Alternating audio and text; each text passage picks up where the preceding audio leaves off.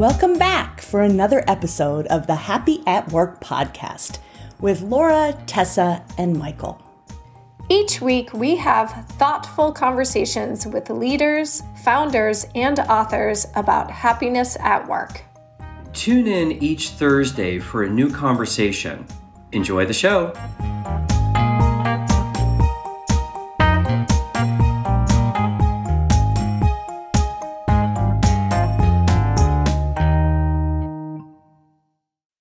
And welcome back to the Happy at Work podcast. I'd like to welcome today Jennifer Njuguna, who is the COO of Common Future. Jennifer, welcome to the show. Thank you so much. Excited to be here. Excellent. And why don't we just dive right in? Jennifer, can you tell us a little bit about your career journey and how you landed at Common Future? Yes. So I'm actually an attorney, and I went to law school thinking I was going to be a civil rights attorney litigating courses. And then I got to law school and realized I don't want to be in a courtroom, but I knew that I wanted to be in public interest work. And so after a short stint at a law firm, I went into the nonprofit world.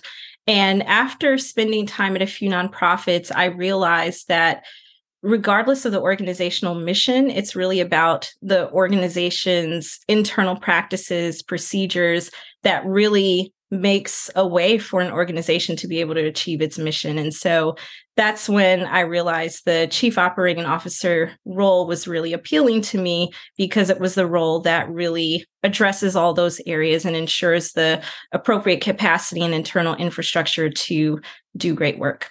That is excellent. And so can you tell us a little bit more about what is Common Future? What do you do as an organization? And as the COO of Common Future, what are the kinds of things that your activities and projects that you're most focused on? Yeah, so Common Future is a nonprofit focused on advancing racial and economic equity and really powering local solutions to ensure we have an economy that works for all.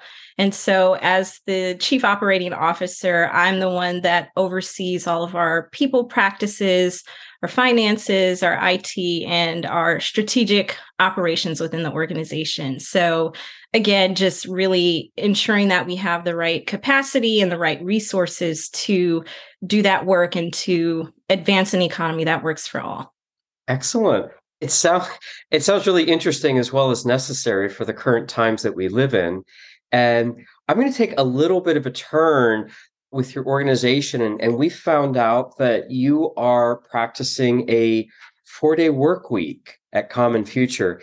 Can you tell us more about that? Yeah, so we actually piloted the 4-day work week before deciding to make the move full time. And, like many organizations, we were doing some reflecting given the times that we were in. So having been through COVID, having been through the racial reckoning that happened after the murder of George Floyd and several others. And we wanted to think about how can we give our staff more time, more space, more opportunity for their own self-care and to just navigate perilous times. We're majority Black and Brown, people of color organization. And so in particular, thinking about our population, we know the statistics where these populations are more heavily impacted by COVID.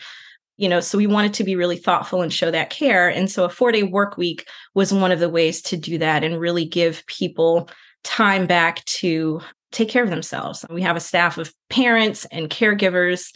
And so it was really meaningful. So we piloted the 4-day work week for 4 months over a summer. Before doing so, we did a lot of research. We did a lot of staff trainings. We did focus groups and surveys to really understand what the data were telling us and to be able to make an informed decision. We collected additional data during the pilot itself. And then towards the end, we did another round of data collection and overwhelmingly had very positive results and also just asked staff the quick question, should we keep the 4-day work week? And it was a resounding yes. And so we moved into implementing that full time.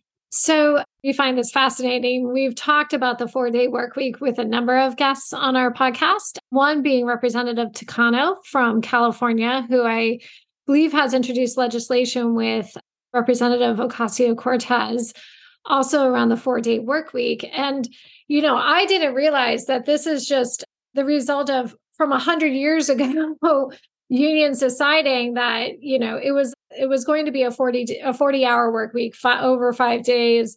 And it's really just an arbitrary number. Yeah, teaching at an international business school for the last 6 to 7 years, what I have learned is that 40 hours a week sounds like a lot to other countries, that more like 35, 32 hours a week provides that level of balance. So what are some of pleasant surprises that you've seen as a result of this? What were some of the benefits you saw coming out of the pilot, and what are some of the challenges you might have faced? Yeah, I think some of the positives were that our staff felt even more productive and, felt energized coming into work on Monday. So that was essentially our hypothesis, but also something that we were testing. And so when we saw those results, we were very pleased, obviously. We also had a significant increase in staff being able to, just engage in better health and wellness practices. And then the impact on parents in particular was really great. I'm a parent myself. I have 2 little ones under 3. And so just having that extra time and not crashing into the weekend, essentially, where you're trying to take care of all your chores and errands and don't really get time to rest and regenerate, were some of the results we saw. I think one of the biggest challenges that has come up and something that is ongoing for us, and, especially since we've grown as an organization, are just the notion for unstructured learning time and staff feeling as though they don't have enough of that, and having to be really committed and clear on where to prioritize and deprioritize. And sometimes that can be a little tricky. We, as a leadership team, try to be very clear about what our priorities are and the direction that we're headed in, because we know that gives the rest of the organization the opportunity to, figure out what that means for their work. And if we're not clear, then it's obviously less clear for them. So having to revisit that, especially because compared to that time when we were a staff of about 21, we've grown. We're now close to 38. So we've almost doubled in size. We've acquired 2 other nonprofits. And so when we think about our growth, it's an opportunity for us to revisit these principles over and over again to make sure it's felt throughout the organization. So it's been a mix of positives and challenges, but all in all, the positives we think outweigh the challenges that have come up for us. It's interesting how that having that extra day, people are using it in different ways that work for them. So I'm really glad you brought that one up.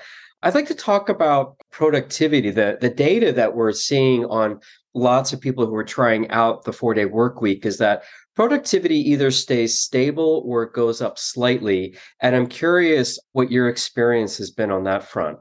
Yeah, for us, went up. And we think the reason is because when you think about how people spend time, right? And when we think about the timing of this, we were coming into a space where work as we knew it was shifting in a variety of ways because of COVID, because we're even more remote than we were. Organizations that were all in person moved to hybrid or moved to fully remote, right? So when we think about this opportunity to think about how we spend time, there's probably a bit of time where we're, engaging in looking busy working and, or engaging in busy work that isn't really moving the work forward and with respect to the priorities that have been outlined. And so for us, this was a real opportunity to unpack what that looked like. And for us, that meant a training on essentialism, like what's really essential. In addition to training, reviewing all job descriptions to focus on essential work. We called it the essential job description. So we really did a deep dive into what would need to shift for us. What's the mindset that we need to have in order for this to be successful? And we were really thoughtful about that in order to roll it out. And so I think because we did all those things, because we prepared, even down to the point of talking about power dynamics, what happens when you're more junior and you're trying to prioritize, and that means you might have to say no to your supervisor, right? That's uncomfortable, and something that not all of us are, engaged in on a regular. So what does it look like to be able to respond in that kind of way? So we did that deep dive. And I think because of that, because we were able to get on the same page about what had to shift, what we had to let go of, staff were able to, rethink how they spent time, focus on those essential things, those priorities. And I think as a result, be even more productive because you're focused on the most important things for your day-to-day and for the organization.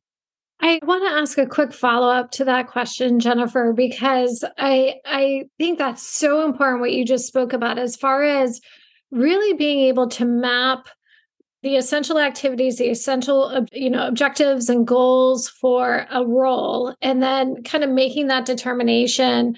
I assume you kind of worked with the employee as well as thinking about what does the organization need in order to do that. Just as a quick follow-up, did you find that you had to expand your headcount? Did you find that there were kind of other things you had to do in order to accommodate this new 4-day, a week work style? Or did you find that you had the same level of productivity and when you're focusing on the essential thing and people were able to get rid of the busy work, so to speak, that it ended up balancing out?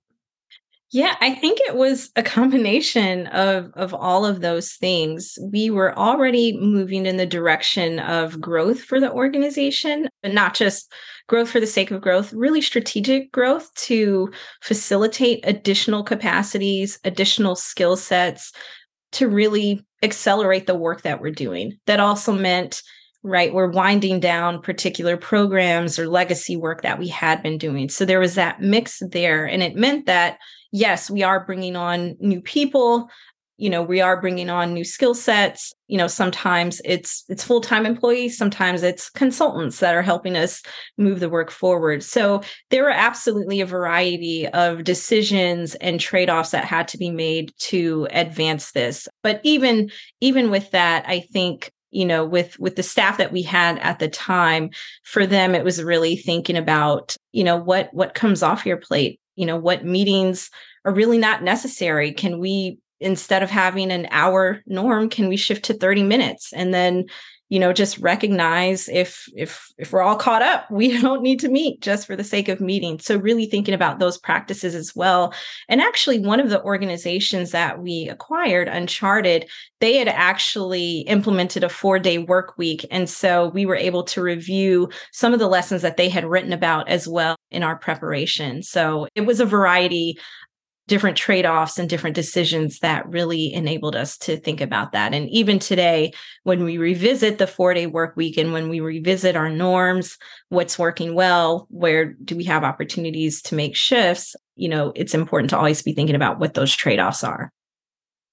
So I want to pivot a little bit, and I wanted to ask more about the work of Common Future. So can you tell us a little bit about what are some of the initiatives that you're working on now, and how does kind of what you're learning within your organization helping to inform the type of policy work or the type of external influence you're able to have in being able to develop that level of equity for all? Yeah. So one of the main things that we're working on right now is really around this idea of field defining initiatives where we incubate, co-create, and fund. And simply what that means is we think about the local economy leaders and those who are doing amazing things in their communities and how we can elevate that, right? So whether it's funding them directly, whether it's co-creating with them, and really testing models that enable us to offer new ideas and new solutions within the economy that we have. And so when we think about that work and when we think about things like the 4-day work week, and other infrastructure decisions, I think one of the things that is most important is that we're also trying to influence the nonprofit sector as well.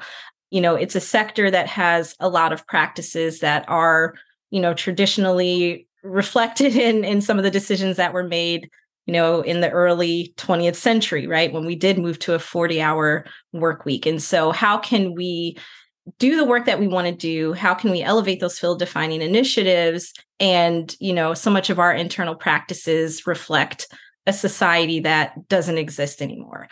And so we're challenged to, alongside thinking about our external work, think about our internal work as well and how we test and uplift new norms. So the 4-day work week is one of those. And I think what's so interesting about our example is that it is in the nonprofit sector. A lot of the examples that, we've talked about and looked at are government or the tech industry or major corporations. And so to think about how we move the nonprofit sector away from the sometimes martyrdom that happens there, the overworking that happens in the nonprofit space and, the lack of value there.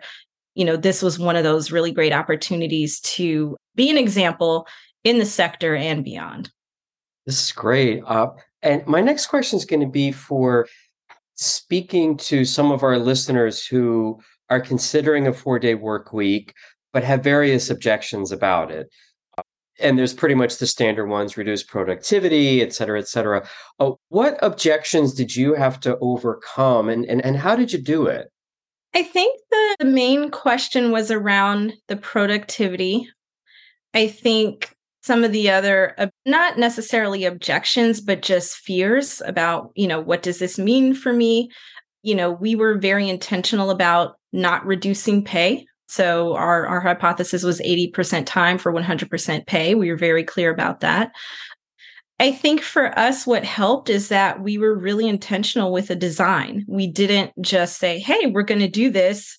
Let's try it. I mentioned the research that we did, looking at other institutions that had already done it, looking at their different models. Some entities did reduce pay, for example. Some of them crammed 40 hours in 4 days, right? So we looked at the different ways organizations were doing this and made key decisions about what we would and would not do. So, for us, it's 32 hours full pay.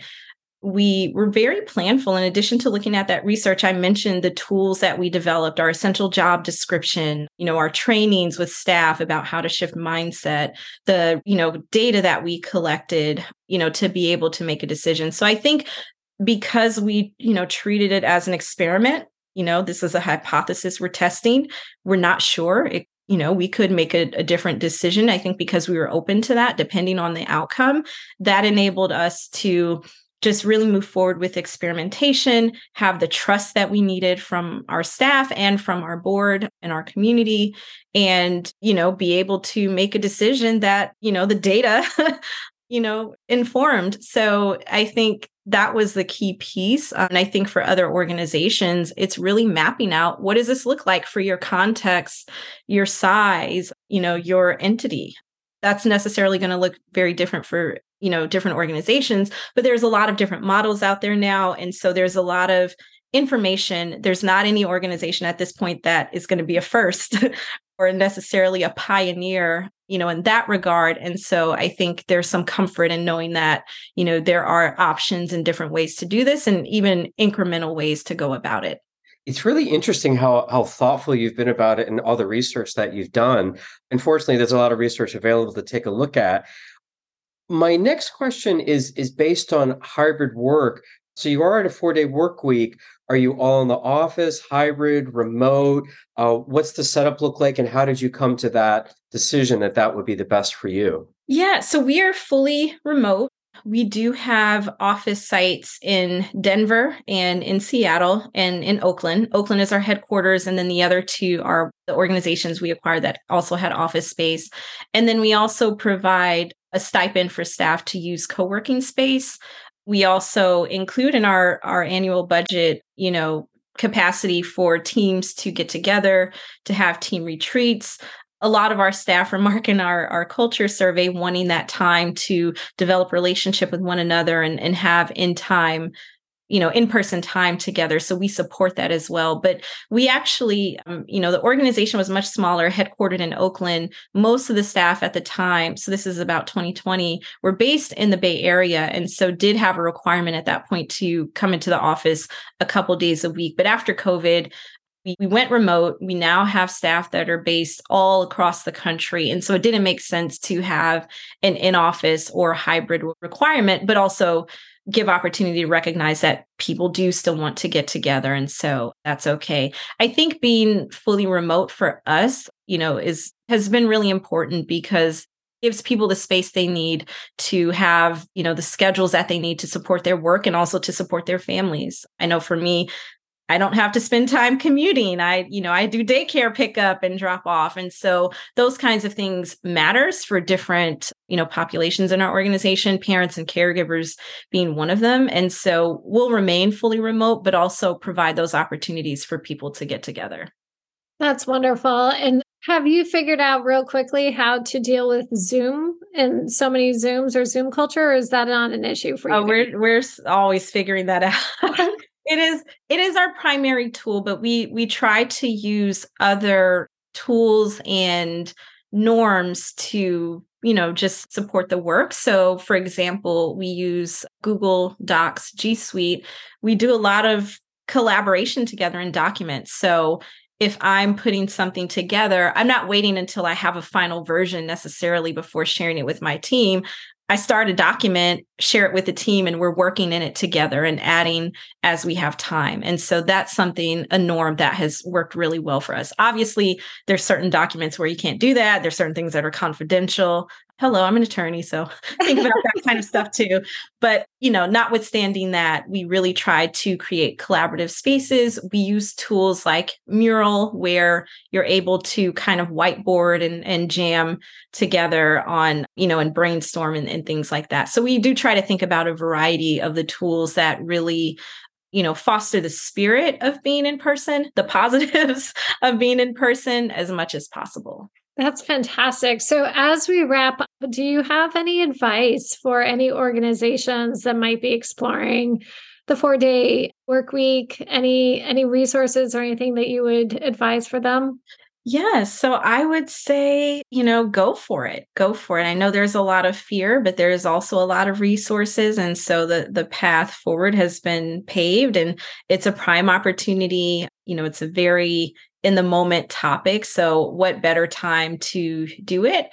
I'd say understand your organizational context, and based on that context, tailor what your steps are going to be. So maybe from one organization, you've actually got to build more buy-in, with your leadership or, with parts of your staff, right? So you have to factor that in a way that may be different the way Common Future went about doing it. So, once you understand your organizational context very clearly, you can map backwards and think about what's needed for you to test it out. And, at the end of the day, it's a pilot, it's a test. You don't have to stick with it if it's not working. And there also are components of it that you can incorporate even if you don't move to it full time, although we recommend it. We've written about our journey, so you can check out Common Future's Medium. And in those blog posts, we also include additional resources, and I'll make sure to send you the link. That's wonderful. Well, Jennifer, I love that Common Future is living your work and very authentic in the way that you represent, your organization and the way that you want to treat your own employees, the way that you hope everyone gets treated within the workplace. So thank you so much for joining us and sharing these best practices that other companies can learn from. Thank you so much for your time. Thank you. This was a real pleasure. I really appreciate the invitation and getting to speak to you about this. Thank you, Jennifer. We hope you've enjoyed this episode. If you'd like to hear future episodes, be sure to subscribe to the Happy at Work podcast and leave us a review with your thoughts. Are you interested in speaking on a future episode or want to collaborate with us? Let us know. You can send us an email at admin@happyatworkpodcast.com. And lastly, follow us on LinkedIn or Twitter for even more happiness. See you soon.